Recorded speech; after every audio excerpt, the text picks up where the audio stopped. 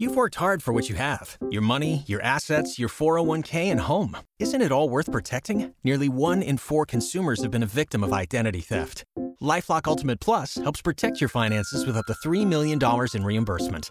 LifeLock alerts you to identity threats you might miss. And if your identity is stolen, your dedicated U.S.-based restoration specialist will work to fix it. Let LifeLock help protect what you've worked so hard for. Save 25% off your first year on LifeLock Ultimate Plus at LifeLock.com/aware. Terms apply. We're excited to announce that our very own podcasting platform, Zencaster, has become a new sponsor to the show. Check out the podcast discount link in our show notes and stay tuned for why we love using Zen for the podcast.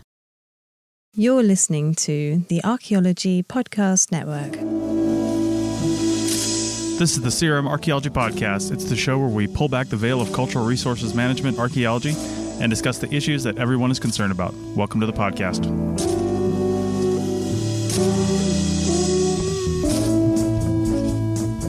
Hello and welcome to the CRM Archaeology Podcast, episode 224 for October 27th, 2021.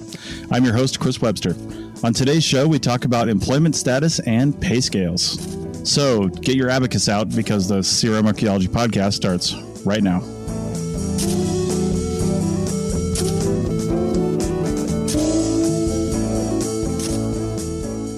Welcome to the show, everyone. Joining me today is Heather in California. Hi, everyone. Bill, now from Denmark, temporarily. Hello. And we have special guest host who was on, I'll put it in the show notes, but it was on a few episodes ago, Andrew Kinkella, also in California. Oh, hey, everybody. It's nice to be back. All right. Well, today, and we didn't even bring Andrew on to talk about anything in particular. I mean, he's just a guest host, which is awesome. And I do want to do actually more of that kind of thing. If you're ever interested in, coming on and just chatting with us, not necessarily being a guest, but just participating in the conversation, then send me an email, chris@archaeologypodcastnetwork.com, or hit us up on the socials or wherever you see this episode. I would love to do it all of the times. Andrew, sounds good. Believe it or not, yeah, be careful what you ask for. That's already in the works, as far as I'm concerned. That's a separate conversation, and we'll have to have that for sure. Yeah, absolutely.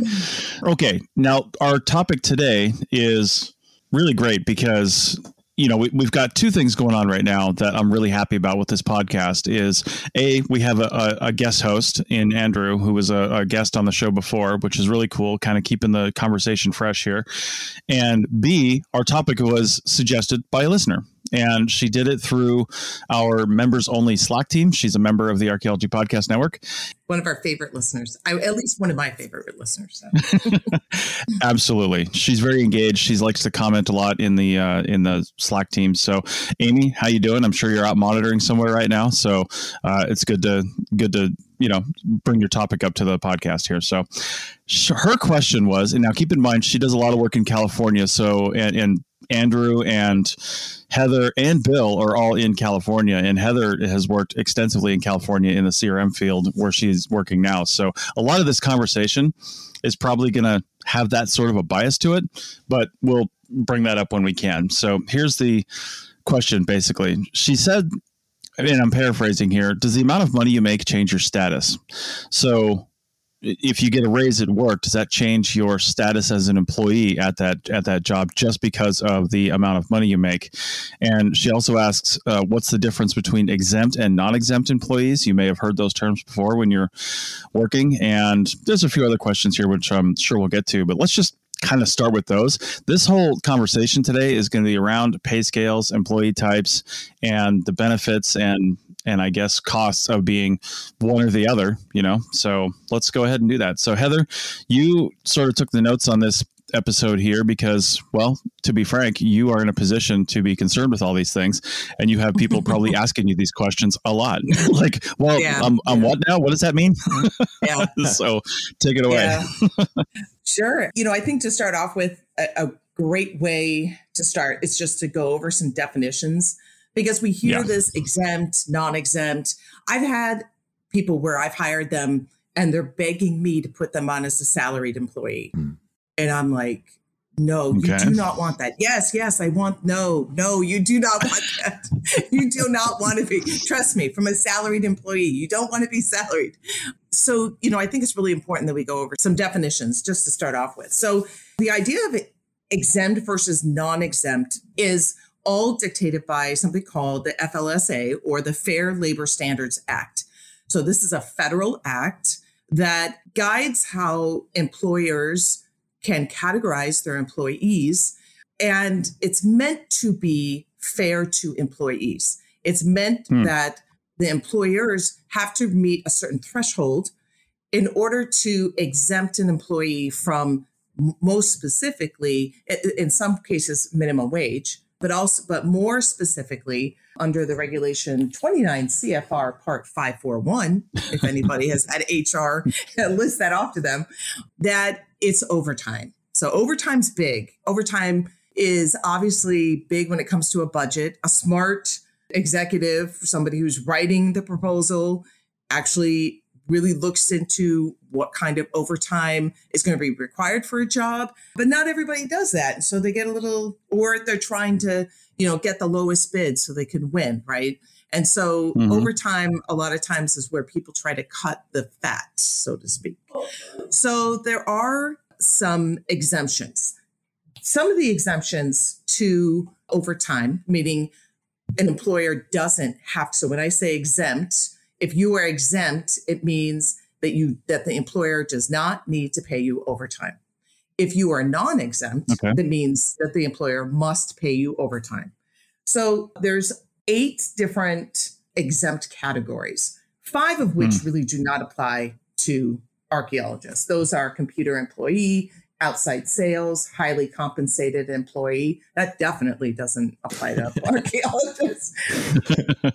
Blue collar, although we may feel like we're blue collar, right, sometimes, or police, fire, paramedics, other first responders. The 3 that really do apply to archaeologists would be the executive, administrative, or professional exemption. So when an employer is deciding whether or not an employee is exempt from getting overtime, there's 2 things that they have to look at, and that is the salary and the duty. Those 2 things must be met. And that's where people are like, well, I've made too much. And I think Amy mentioned that. She said somebody had been told, either it was her or somebody else, I think it was somebody else, a friend of hers, had been told that they were making too much, therefore now they're exempt. So that's true to some degree. But it needs to be both the duties test and the salary test must be met. So there's 3 primary classifications. The first one is executive exemption. And what does an executive exemption mean? It means in general that employee's primary duty is either managing the company or a department within the company, that they have at least 2 or more full-time employees under them or the equivalent under them. And they also have the authority to hire and fire employees, or they have a significant amount of say or pull in that process. So that's executive. So if you meet all of those, you have to meet every one of those, plus your salary is no less than $684 per week, which is very low. Yeah. That's basically $35,000 annually, a little more than $35,000 annually. Then you are exempt from overtime. So I don't think that really applies much to, unless you're in a very small CRM firm, let's say, and let's say I've had friends that are in a small CRM firm and they're, let's say, quote unquote, the vice president of a CRM firm, and they can hire and fire employees. They have people underneath them, but it has to be full-time employees. That's another thing that's important, because that a lot of times doesn't happen, right? Yeah. And the other thing that's important is that the federal government's very, very specific in saying the title means nothing. It's what you do. So a company can't say, you are an executive and therefore you're exempt. You have to meet these qualifications. So the next exemption category is professional. And the 3 things that they must meet are that they perform work requiring advanced knowledge. That definitely applies here, right? So work that is predominantly intellectual in nature and includes working or requiring like consistent exercise of discretion and judgment, That definitely fits when it comes to archaeology, right? And then work in the field of science and learning. Obviously, that is in play here. And then you have an advanced degree. An advanced degree means that you took some very specific learning for a extended period of time. Okay, so it's actually kind of very vague, but I'd say a bachelor's does apply. A bachelor's applies. So it doesn't have to be, when we think of archaeology, we think a master's is advanced, right? Not here. The advanced degree can be a bachelor's. So in this, I think, is actually where archaeologists fit the most, right? The easiest. Yeah. And then you have the administrative exemption. The two are, number one, you perform office or non-manual work directly related to management or general business operations, and you have some decision-making authority. I don't think that the admin or the executive really applies to archaeologists, but the learned profession absolutely does. And in fact, I think for archaeologists, if most archaeologists are gonna fit in this. In fact, probably all archaeologists, you could argue, fit in this learned profession exemption. So if you were at that point making more than the exact amount is $35,568 annually. Yeah, you can be exempt. Now, that's where you have to, when you're going through the hiring process, you have to have these conversations with your potential employers. Let's have some clarifying questions here. So, because especially people who are new in the field, may wonder about at least one thing here. So per diem doesn't count in your salary, right? No, like you can be paid $700 per day if a company wanted to do that, if they could get away with it, because there's legal reasons for not getting that too. But you can be paid $700 a day, but that does not count for anything related to this entire discussion. So keep that out. I just wanted to make that point. Absolutely. The other thing is to remember is that, so California, it's $14, right? Minimum wage, 13 something minimum wage, right? So if you divide this out, 2,000 into 35,568, it's about almost $17 an hour. Okay. So that kind of gives you a little basis too.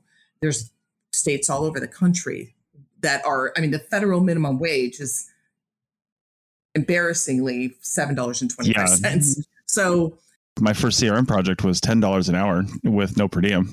And that was in North Dakota. So, but that was also my first class action lawsuit because it was an Army Corps project and they weren't paying enough. So, but what did I know?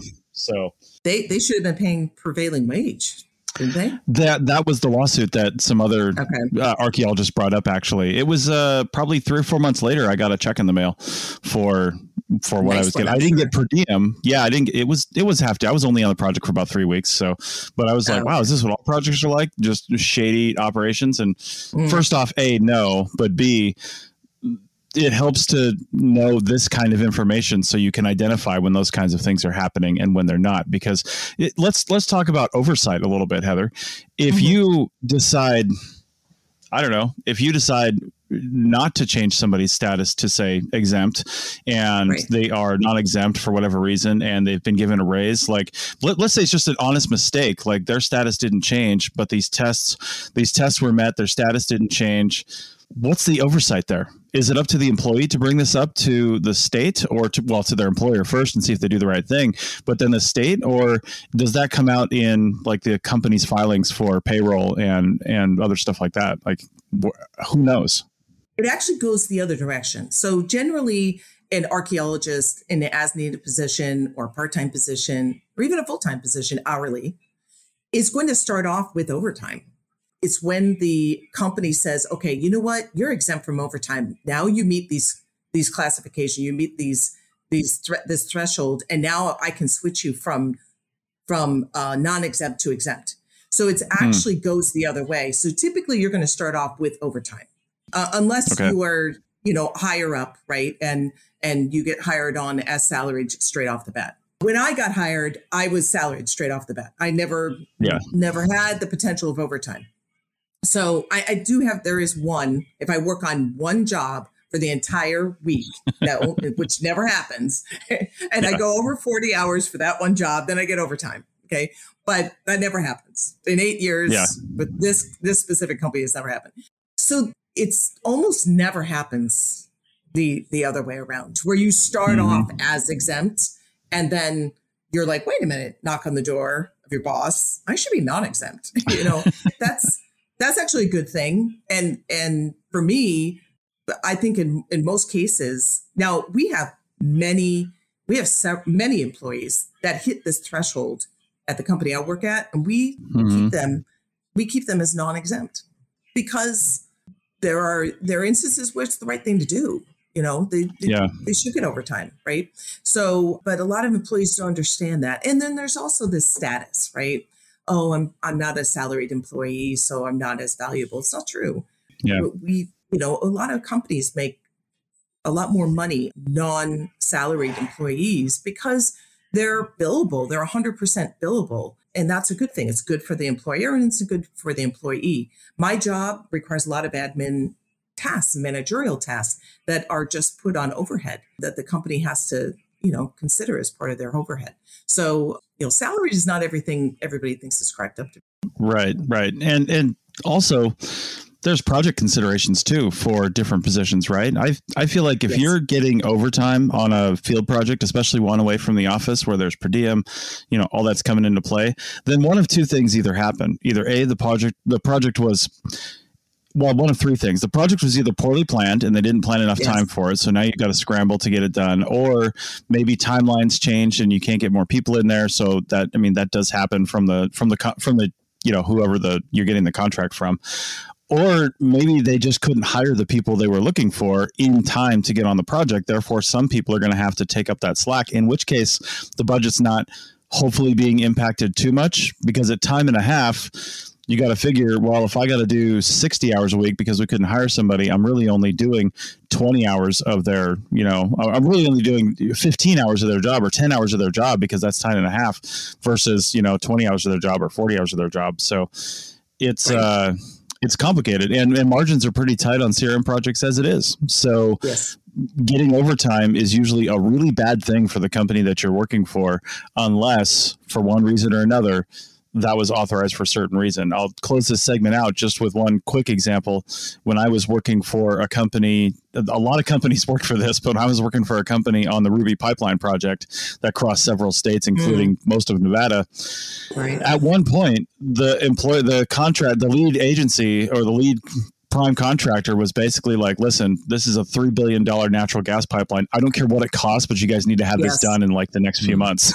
So unlimited overtime was authorized, and we could basically work every day of the week if we wanted to. And it just so happens this was the last like 3 or 4 months before I went to grad school. So, and we were camping for $7 a night. My wife and I were, but we're both getting like $110 a day in per diem. So, we took all that money basically, and I used it to basically not work during grad school and to pay some student loans, which was real handy. So not every circumstance is the same. With that, we will take a break real quick and come back for segment 2, because I see Bill's got his hand up. I'm sure he's got a lot to say about this, and we'll kick off with that on the other side. Back in a minute. Chris Webster here for the Archaeology Podcast Network. We strive for high-quality interviews and content so you can find information on any topic in archaeology from around the world. One way we do that is by recording interviews with our hosts and guests located in many parts of the world all at once. We do that through the use of Zencastr. That's Zencastr. Zencastr allows us to record high-quality audio with no stress on the guest. Just send them a link to click on, and that's it. Zencastr does the rest. They even do automatic transcriptions. Check out the link in the show notes for 30% off your first 3 months, or go to zencastr.com and use the code CRMARC. Waiting on a tax return? Hopefully it ends up in your hands. Fraudulent tax returns due to identity theft increased by 30% in 2023. If you're in a bind this tax season, LifeLock can help. Our U.S.-based restoration specialists are experts dedicated to helping solve your identity theft issues. And all LifeLock plans are backed by the $1 Million Protection Package. So we'll reimburse you up to the limits of your plan if you lose money due to identity theft. Help protect your information this tax season with LifeLock. Save up to 25% your first year at LifeLock.com/aware. You've worked hard for what you have. Your money, your assets, your 401k, and home. Isn't it all worth protecting? Nearly 1 in 4 consumers have been a victim of identity theft. LifeLock Ultimate Plus helps protect your finances with up to $3 million in reimbursement.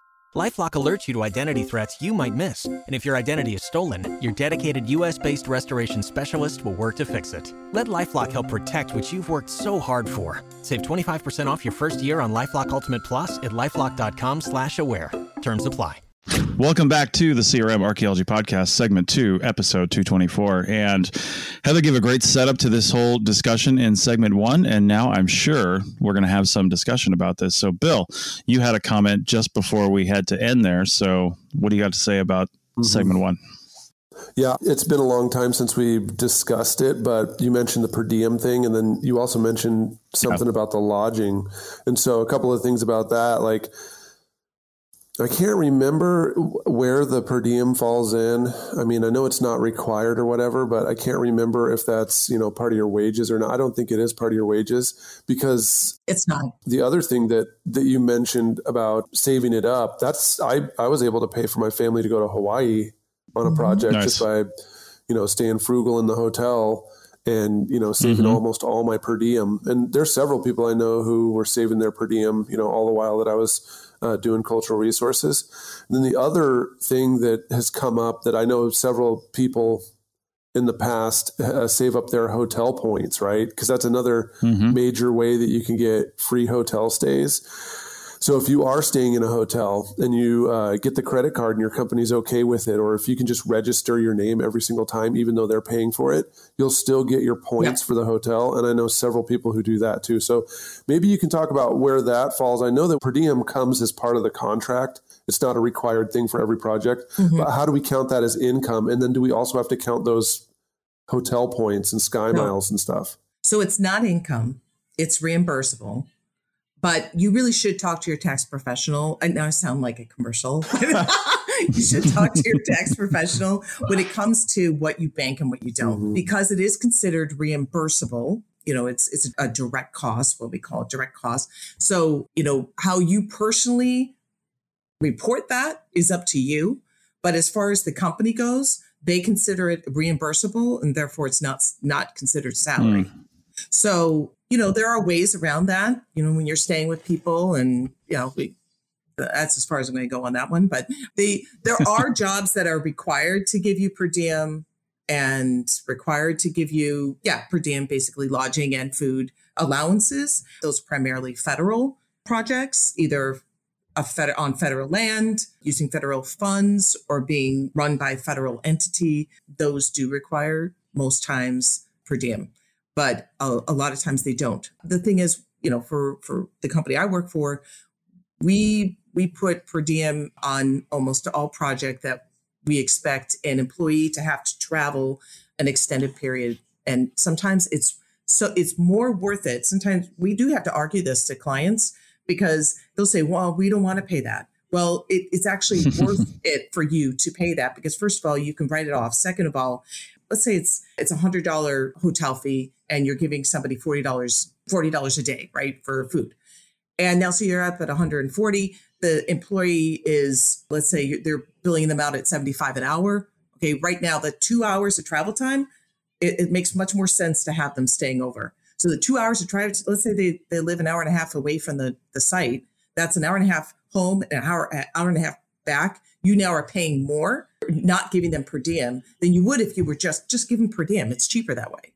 So. Yeah, that reminds me of the other tragedy, though, when some of the people on the crew are getting per diem and some aren't. Yeah. If you want to see the fastest way for morale to just collapse, go ahead and set up a situation where, some folks are coming like all the way from Tucson. And so they're far enough away that they get per diem, but they're hiring as many techs as they can in the Phoenix area so that they can not pay them per diem. So they're getting paid the lowest wages.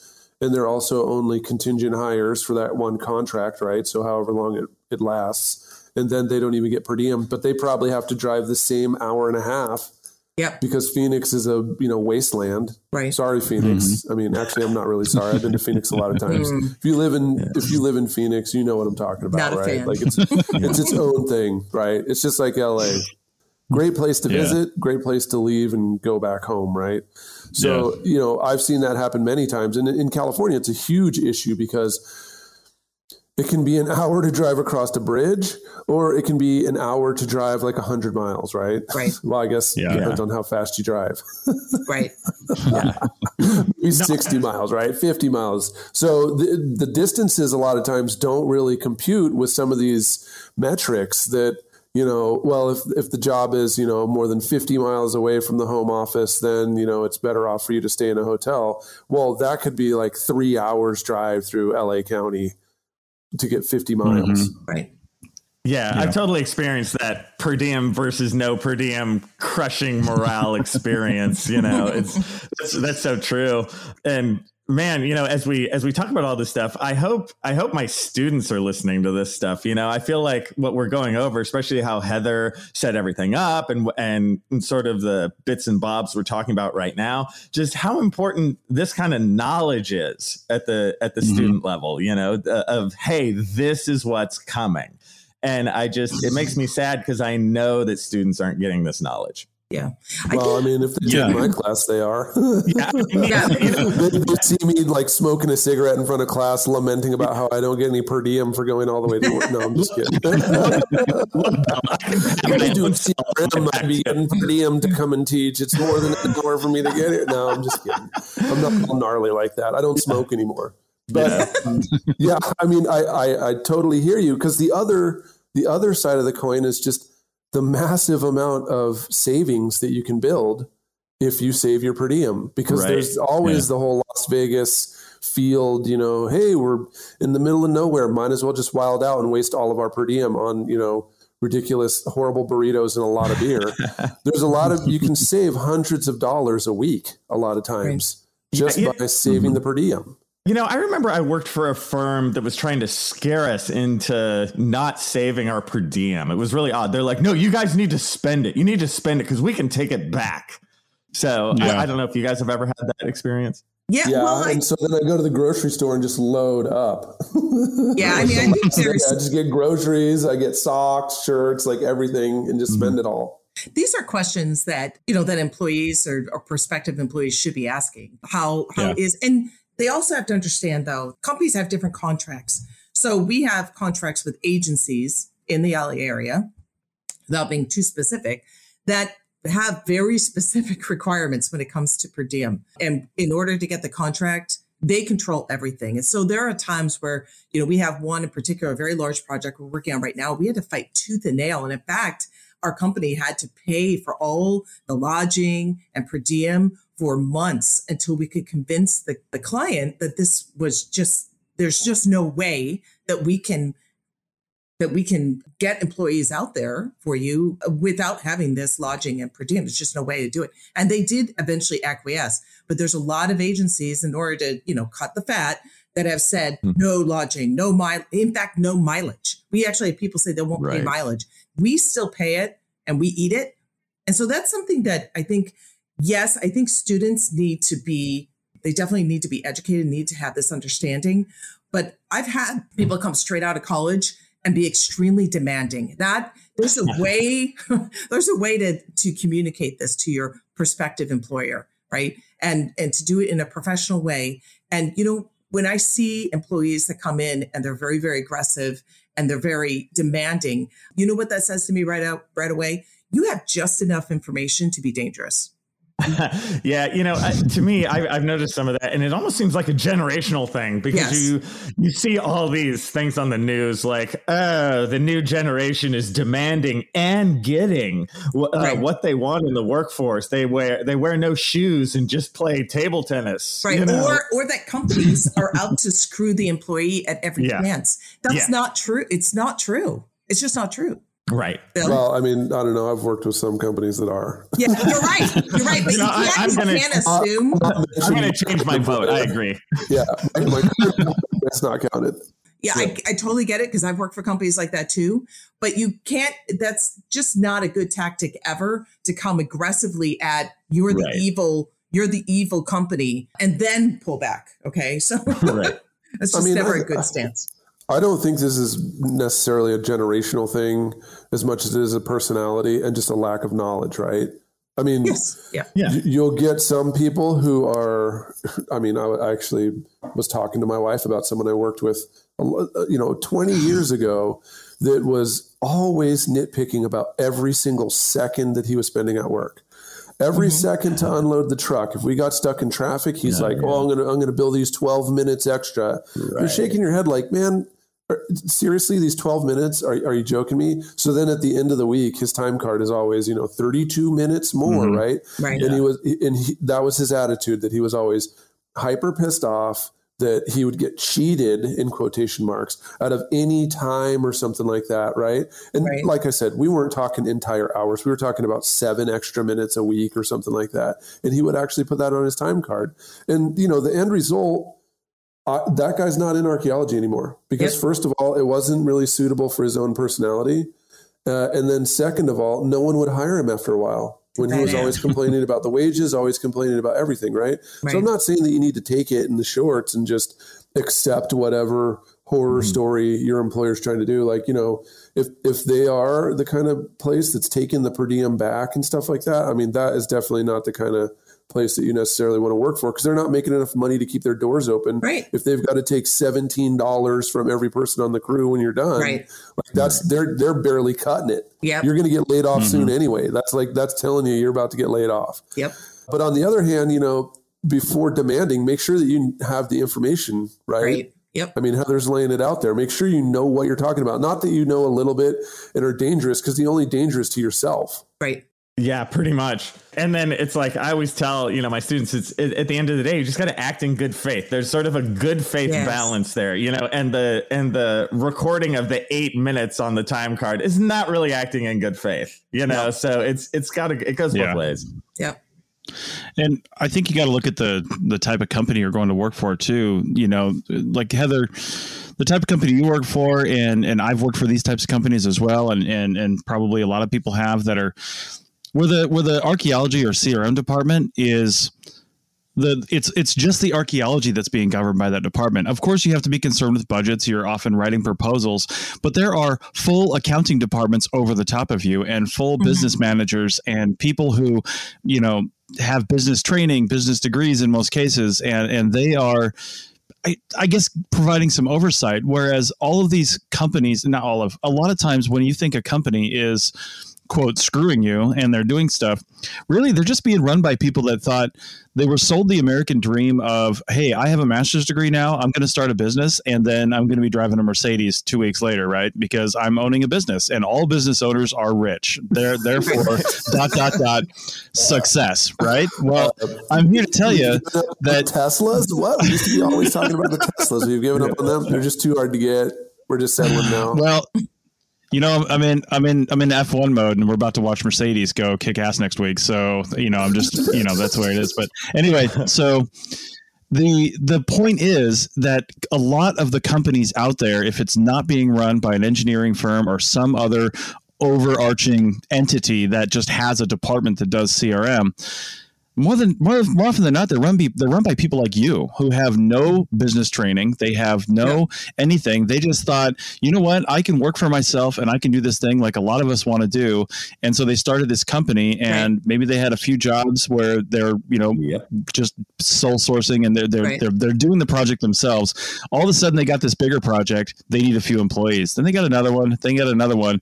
Now you've got a bunch of master's degreed archaeologist with no business training whatsoever trying to run a company and understand themselves what exempt even means. You know what I mean? Training, no business training on top of such a, I don't know, archaeologists are not, to say no business training is like the understatement of the century. Yeah, Lord. They have no acumen. They have their brain doesn't even work that way. I mean, in fact, we're not trained for it. And my God. It's funny because, archaeologists, I don't know, a lot of the liberal arts types of degrees, right? Social degrees, they attract people that are almost anti-business sometimes, but then they want to go into business and make money. And so, I'm going to defend Chris. I'm going to defend the American dream here a little bit, okay? Because everything is relative, right? So American dream is, yes, you get a degree and then you go and try to start a business, but just like anything else, you got to work your ass off, and working your ass off means knowing your business And it's not just being an archaeologist. Like if you want to be an archaeologist and only be an archaeologist, go work for another company. If you want to be an archaeologist that owns your own company, then you better learn every aspect of that company. And I would say, although I think that some of the sentiment out there is that as need employees or part-time employees, hourly employees are more screwed by the bigger companies than they are the smaller companies, is actually a misnomer, because the bigger companies actually have an HR department that understand where they're going to get in a lot of trouble if they don't handle things a certain way. Where the smaller companies, I think they're trying to screw people, but they just don't know. They just don't know, and they're scrambling. Yeah, right. I started this saying that I thought all students should listen to this. Now I'm saying all CRM firms should be listening to this. Yeah. Well, to be honest, what you're really saying, Andrew, what I'm hearing is everybody should be listening to each other. But in reality, we all end up in these little silos where we have this long held set of beliefs. And I never saw that more than when I started working in Nevada, to be honest. When I was working on the East Coast, people seem to change jobs pretty frequently. And even like the project managers and at companies would, move around a little bit more than it seems like they do out in the West in some cases. And I'm not 100% certain why that is. Maybe that was just my experience too. Who knows? But I worked for a company in Reno. They had people there that had only ever worked at that company, and they got out of school. They got hired on as maybe a field tech, or maybe they came out of grad school and they were a project manager, and they've worked there ever since. And then, when we worked there, my wife and I, we would hear things like, "Oh, I've never heard of that before. Well, this is how we've always done it." And they just had literally no worldly experience out in the business world of archaeology outside of the firm that they worked for. And then 2 weeks before Christmas, a few years ago, they laid everybody off because business dried up. So I'm not sure what those people ended up doing, but it was a rude awakening, whatever it was. Yeah. So, I don't know. Anyway, I think that's a good point to stop this segment before, we all just burn our computers or throw everything in the trash. And then we'll come up on the other side and I've got some more clarifying questions about some of this, because there's other concerns with the exemptions and what's going on there. So we'll be back in just a minute. Waiting on a tax return? Hopefully it ends up in your hands. Fraudulent tax returns due to identity theft increased by 30% in 2023. If you're in a bind this tax season, LifeLock can help. Our U.S.-based restoration specialists are experts dedicated to helping solve your identity theft issues. And all LifeLock plans are backed by the $1 Million Protection Package. So we'll reimburse you up to the limits of your plan if you lose money due to identity theft. Help protect your information this tax season with LifeLock. Save up to 25% your first year at LifeLock.com/aware. You've worked hard for what you have. Your money, your assets, your 401k, and home. Isn't it all worth protecting? Nearly 1 in 4 consumers have been a victim of identity theft. LifeLock Ultimate Plus helps protect your finances with up to $3 million in reimbursement. LifeLock alerts you to identity threats you might miss. And if your identity is stolen, your dedicated U.S.-based restoration specialist will work to fix it. Let LifeLock help protect what you've worked so hard for. Save 25% off your first year on LifeLock Ultimate Plus at LifeLock.com/aware. Terms apply. Welcome back to the final segment of episode 224 of the CRM Archaeology Podcast. And Heather, something I was curious about and see where this falls in the spectrum of exempt and non-exempt. Because to be honest, this one company I worked for in Reno, we were salaried, I want to say. Yes, we were salaried. I don't remember what our exempt versus non-exempt status, but we got comp time for anything over 40 hours. And that was just at our regular hourly rate, but it basically banked until we didn't want to. And in fact, when I got fired from that job for writing a blog post that they didn't like, I got like a $7,000 check for all of my comp time. And when my wife quit in solidarity, she got the same thing, and they had to pay us back for all that comp time that we had. I don't think they had to pay us for like sick time and stuff like that, but they had to pay us for, I believe, vacation time and comp time, like within 48 hours or something. Like you had to be settled up real quick when you either quit like that or get fired or laid off. So how does comp time fall into this whole discussion? Because it's not overtime per se. And is it voluntary or is it required in some cases? Do you have any idea? Okay. I have a really good answer for this. I have no idea. I have absolutely no idea. Dude, why do you steal my answer? Somebody has to say that more than just you all the time, Andrew. So I think that's a really good question. Maybe while everybody else is talking, I'll do a quick search, but I really don't know. I've never even run into that. I've never had a company offer that to me. And if a company offers that, I think that without answering that question, which I can't, I do think that it brings up a good point. Companies are going to throw options at you. And if you're asking questions, the more questions you ask, the more they're going to provide you, right? So, and a savvy, respectful employee or potential employee should be asking some of these questions, right?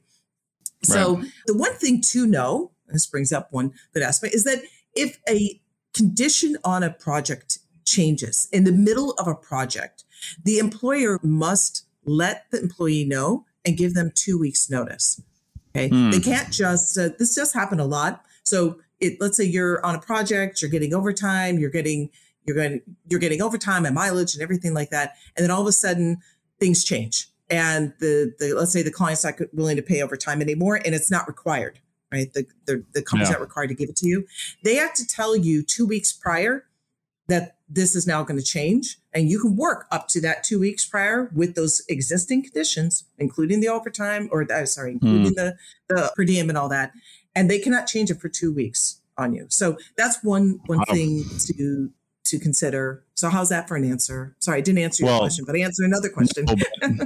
That's very interesting because I'm willing to bet virtually no one knows that because if you are working, I don't know how often that actually happens, but if you're actually working for a client and they'd make a change in the parameters that will affect your pay, first off, that's weird. Why did they do that? But second, they must know about the 2 weeks.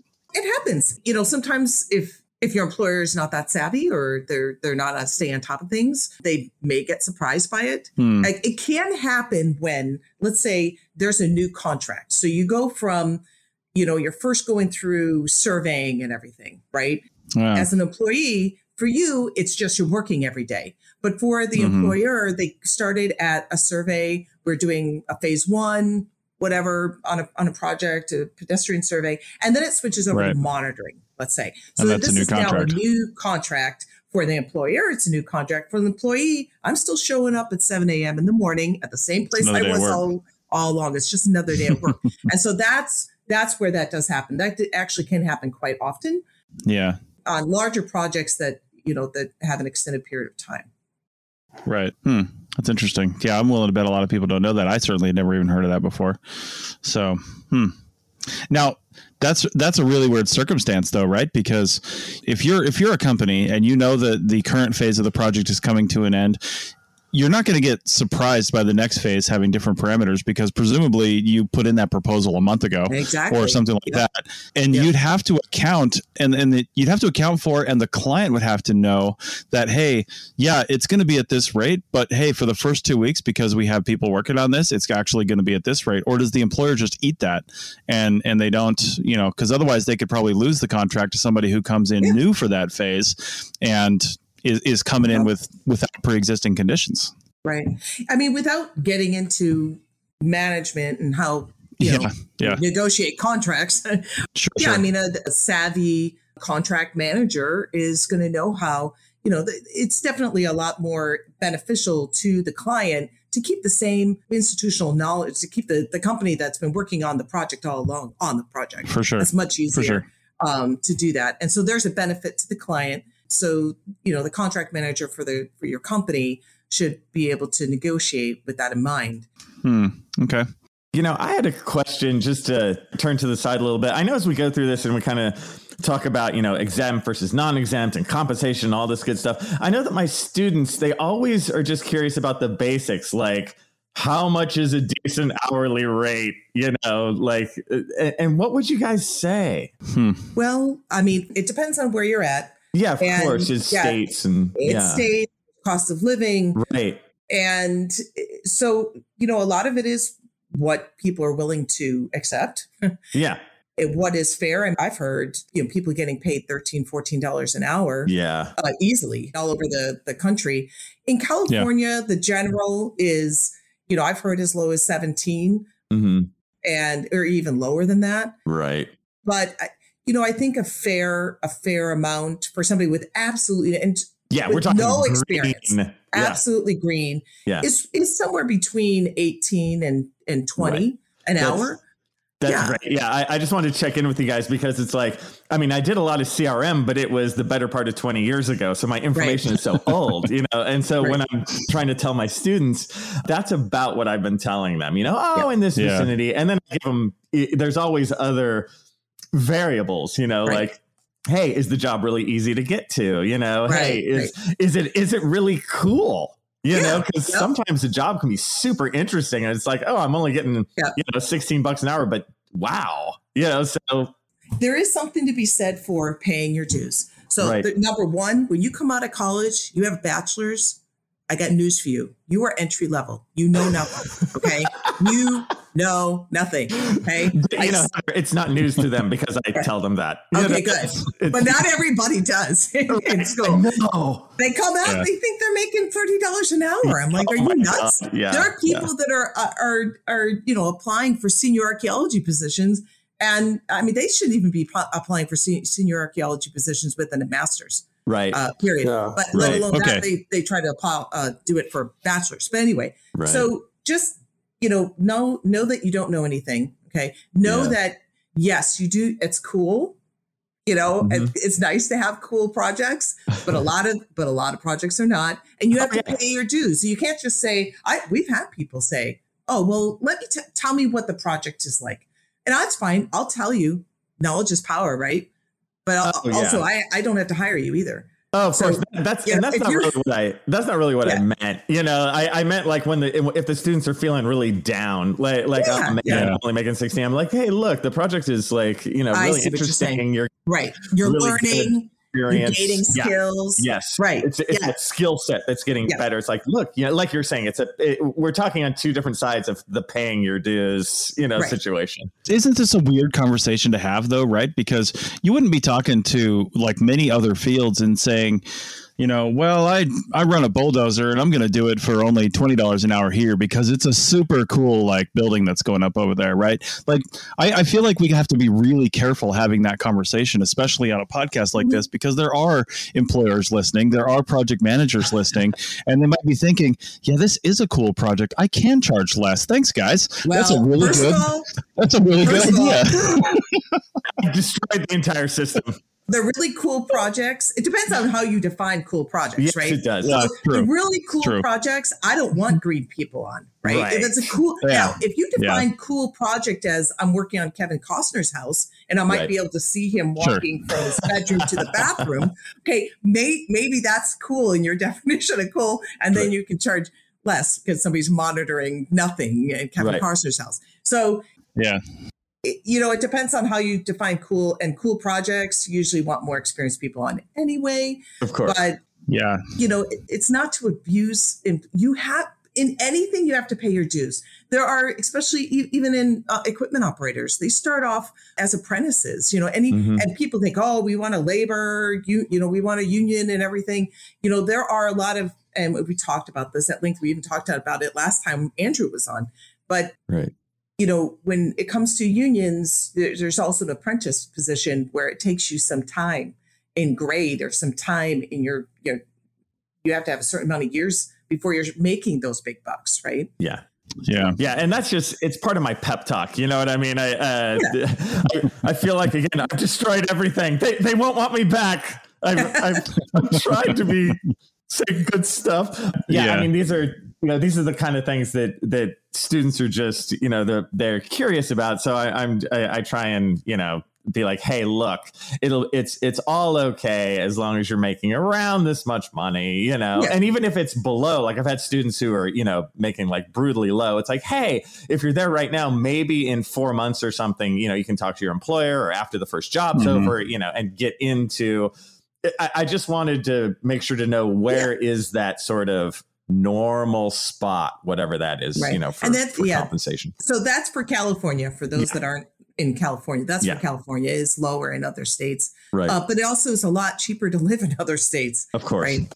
So, but the one thing is I would encourage is that as needed employees, if you think that you have proved yourself and that you are now have built up your skills to a point where you should be making more money, you should go and talk to your employer in a respectful way and say, lay out your argument for yourself and say, I have this, and this since you hired me. Okay. I've gained all these skills and I'm very appreciative of the opportunity you've given me, but I think now I'm worth this. Most companies don't even consider raises for as needed employees unless they ask them. And it's not because it's abuse, it's just there's so many as needed employees. There's no way that people can see managers or even just the company at large can understand where somebody's skill sets are at any one time. So it's up to you to argue for yourself, right? To advocate for yourself. Right. And I think that's another super important point. There's so many articles. Yeah, along those lines too, I would say, especially for Andrews and any other students that happen to be listening or people who are new in the field, the biggest thing is to first do a self-assessment before you go looking for a CRM job, right? And you might have to do that while you're sitting in class right now, because you have to say, well, what are my needs? What do I have to make in order to just live and be a human? Do you have a spouse or partner or somebody else that can compensate while you're working the cool gigs or paying your dues or getting those lower paying jobs just to get experience and to build up your CV? Or is that going to put you in the poorhouse, right? Are you living in your car when you're doing that? So that's not a tenable situation. So once you figure out your own self-assessment and your own needs, now go start looking at employers. And I think the one thing that's almost universal for especially smaller companies is they may not have defined this or they may have defined it, but they often don't tell you. They say, hey, they're going to call you back and say, hey, we want to give you this job. It's 4 weeks and here's what it pays. The first thing I always used to ask is, well, what's the pay range for this position? Because again, they don't typically volunteer that. I want to know where I'm fitting in the range. Now they might not want to volunteer that, but I press them on it. And if I finally do find out what that range is, if it's $17 to $21 an hour, for example, and I have no experience, then I'm going to be happy to get $17 an hour. But if I've even got a field season in on me, or if I've got a few other projects in on me, I might be like, hey, you know what? I'll take $17.25, but I'm going to talk to you in like 6 months if I'm still working here, and I want to have a conversation and just be open with them and be honest about it. And I think on both sides of the coin, that's the biggest thing, is be open and honest about the employment relationship, and don't keep it under wraps, because there's no reason. It's so true. I did that exact thing. Like at one of my CRM firms, I felt like I was being underpaid and I didn't say anything, and I sat and stewed for like 6 months. And then I finally talked to them and I'm like, well, I think maybe I could deserve a little more. And they're like, oh yeah, sure. Why didn't you ask earlier? Exactly. Such an idiot, So it's learning. It's learning. There's a lot of people that enter archaeology. Some may not have even had a job, or what they did, they worked at McDonald's as a high school student or whatever. Right. It's their first professional job. Exactly. And I am actually going to drop one of those bombs, Chris, that ends up resulting in hate mail. Andrew, I'm actually I think the least popular host on this show. But anyway, that's going on a t-shirt. Okay, so you're the one to take down. All right. Yes. but it's always good to have that other side, because it keeps people interested. But anyway, of course, all right. So I've taken a lot of fire on social media pages about this. In fact, like I've posted job descriptions and job offerings, right? And absolutely, there was one that got really, it got not pretty at all. This is because of the idea that you must, in order to post a job offering, you must post what it's going to pay. Okay. So I do believe, and this is ignorance, just in the word of ignorance, right? I'm not saying this in a negative way, right? I'm saying that people just don't understand. So when you have a job offering and you're just saying, okay, we are trying to fill positions at a company, broadly at a company, you're not going to get a pay range there. Okay. But if I were to post and say, I have this specific project, it's a prevailing wage, it's a federal project, and I'm going to offer between this and this pay range, absolutely, that is fair. But when I'm offering, actually put out, and I'm saying, we have a job application on our website that We are hiring anywhere from entry level all the way to mid-level archaeologists. You're not going to get a pay range unless you just want me to tell you, oh, it's from $17 to $50 an hour. Is that what you want me to tell you? Because that's not helpful, right? So that's the bomb that I'm that I'm dropping here is that like this is I've taken a lot of slack on social media when I am not going to give you a pay range if it is that broad of a job application. That is your job. And people are like, well, I don't want to waste my time. Okay, well, then that's fine because I don't want to waste my time interviewing you either, honestly. Right. Okay. So when you see a broad application, at a company that they have a lot of work, that means they have a lot of work and they need to hire fast. That's a good opportunity for you. Okay. One little project where you're like, oh, I've got a 3-week project and it's from this range to this, here's your range of pay. That's, that is just like not seeing the forest for the trees. It's so stupid, and you try to explain that to people and they don't get it and they don't want to get it. They just want to be haters, and that's fine. You can be haters in your bedroom without a job, at least in my There you go. Yeah, there it is. The detonation of the bomb. But I mean, to sort of be devil's advocate, if you did something like just put $17 to $50 an hour, I mean, does that, we understand that that's a huge range, but it at least maybe it acts in good faith in a weird way. I've done that, and that's not tight enough for them. Yeah, they don't like that. They want to know. I want you to know, and so that's this idea that when I go and I try to get a job from employee standing, when I try to this misnomer that it's okay for me to say, this is what I need to live. Therefore, that's what you must give me. That's not how it works. Yeah. Okay. You need to say, this is what I need to live. Therefore, these are the jobs that I should be pursuing. Right. Not that, okay, so why don't you go try that? I need to make $30 an hour. Therefore, I'm going to go to McDonald's. I'm going to try, and I'm going to say, you must pay me $30 an hour. It doesn't work that way.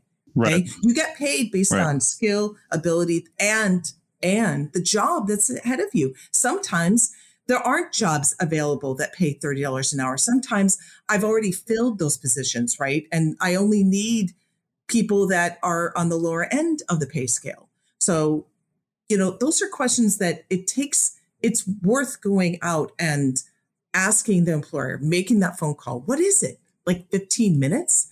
I don't understand that mentality where work has to come to you instead of the other way around. But, that's just me. I think just some final thoughts here. One of the big things to note about archaeology is it's hard to define standards as far as pay goes and things like that, because it's so regional. It's often based on, even in the same region, like you said, Heather, one project might have different constraints versus, say, another project. A quick example for me on that is I was working one military project for the Navy under a same contract, and I moved to a completely different part of California on a completely different Navy base, but it was under the same massive contract. And yet that other contract had different per diem requirements. They wouldn't let us charge more than X dollars per diem. And I had already offered a few new people positions at this higher per diem rate, but they made me take it down. So I don't know what the reasons were for that, but they made me take it down. So I came down in per diem, but I raised their hourly rates to compensate. Now, I know that's not a direct comparison, but it's all I could do. So, but that happens, right? That happens on different projects. So I think when especially new people in the field or people who maybe should have done this earlier and they're not so new and they're starting to do online research, you might look on, say, Glassdoor or even LinkedIn or something like that. And they might say, oh, archaeological technician with this range, with this education will get this much money. And that is based on just data that they've collected. But you really got to look locally. And again, I think the most important thing is do that self-assessment and figure out, if you're sitting in school, if you're in one of Andrew's classes right now and you're sitting there going, you know what, I will never leave this town, and yet I want to be a field technician, you might have a hard time coming up in your life. Because that's not how it works. That's not this job. And, I will say one more thing, and then I'll let Andrew say his piece. But we do pay, my company pays very well. I always submit applications at the higher end of things. Always. I fight for everybody that I have any ability to help make more money. I do that. I'm a huge proponent of that. But you can't just, you can't go in there and expect things that are not reasonable. It just doesn't work that way. Yeah. Right. Yeah. So, I mean, Heather, for my final bit, all I've learned is you're the man, and we're just trying to rise up against the man. That's what I've learned. That actually, that's how it feels. But that's all right. I've got, I can take it. Nice. Nice. what I did for it, right? I mean, I was a hockey referee for professional hockey. Totally. So I could, bring it. Great. Yeah. Bring it. It's doesn't bother me. Pucks whizzing by my head. I can handle comments whizzing by my head. Nice.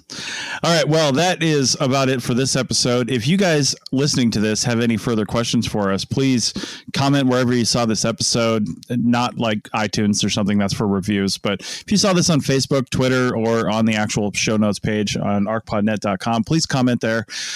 Leave us emails. Some of our contact info is in the show notes, chris@archaeologypodcastnetwork.com. And please make suggestions. If you're part of our members only Slack team, and you can find that at arcpodnet.com/members, the information for that. But if you're part of that, feel free to keep this discussion going and give us some ideas like Amy did for future episodes. We love that. It's, this is episode 224. It's not super easy to keep coming up with ideas. So we want to know what you guys want us to talk about. And thanks, we'll either Amy. find the people.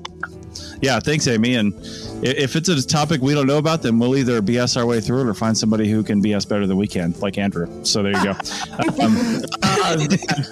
That's all I want. I can die now. I'm a happy man. And again, thanks, Andrew, for coming on as a guest host. And thanks, Andrew. Thanks everybody else. Absolutely. And we'll be back next time.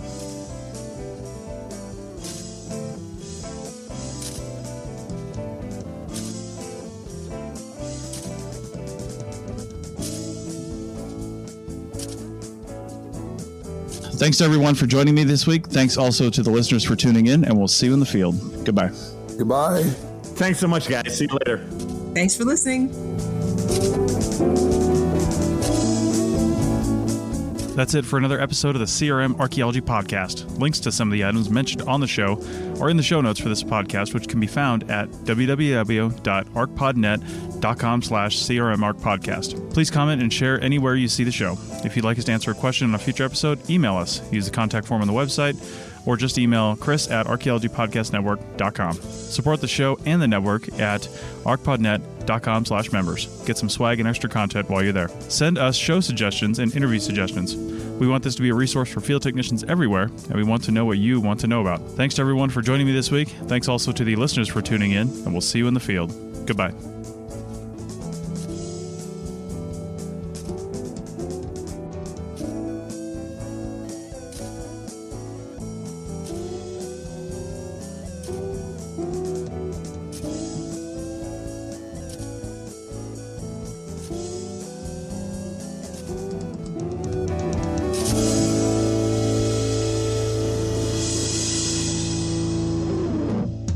This episode was produced by Chris Webster from his RV traveling the United States, Tristan Boyle in Scotland, DigTech LLC, Culturo Media, and the Archaeology Podcast Network, and was edited by Chris Webster and Rachel Roden. This has been a presentation of the Archaeology Podcast Network. Visit us on the web for show notes and other podcasts at www.arcpodnet.com. Contact us at chris@archaeologypodcastnetwork.com. Thanks again for listening to this episode and for supporting the Archaeology Podcast Network. If you want these shows to keep going, consider becoming a member for just $7.99 a month. That's cheaper than a venti quad eggnog latte. Go to arcpodnet.com/members for more info. Waiting on a tax return? Hopefully it ends up in your hands. Fraudulent tax returns due to identity theft increased by 30% in 2023. If you're in a bind this tax season, LifeLock can help. Our U.S.-based restoration specialists are experts dedicated to helping solve your identity theft issues. And all LifeLock plans are backed by the $1 Million Protection Package. So we'll reimburse you up to the limits of your plan if you lose money due to identity theft. Help protect your information this tax season with LifeLock. Save up to 25% your first year at LifeLock.com/aware. You've worked hard for what you have. Your money, your assets, your 401k, and home. Isn't it all worth protecting? Nearly 1 in 4 consumers have been a victim of identity theft.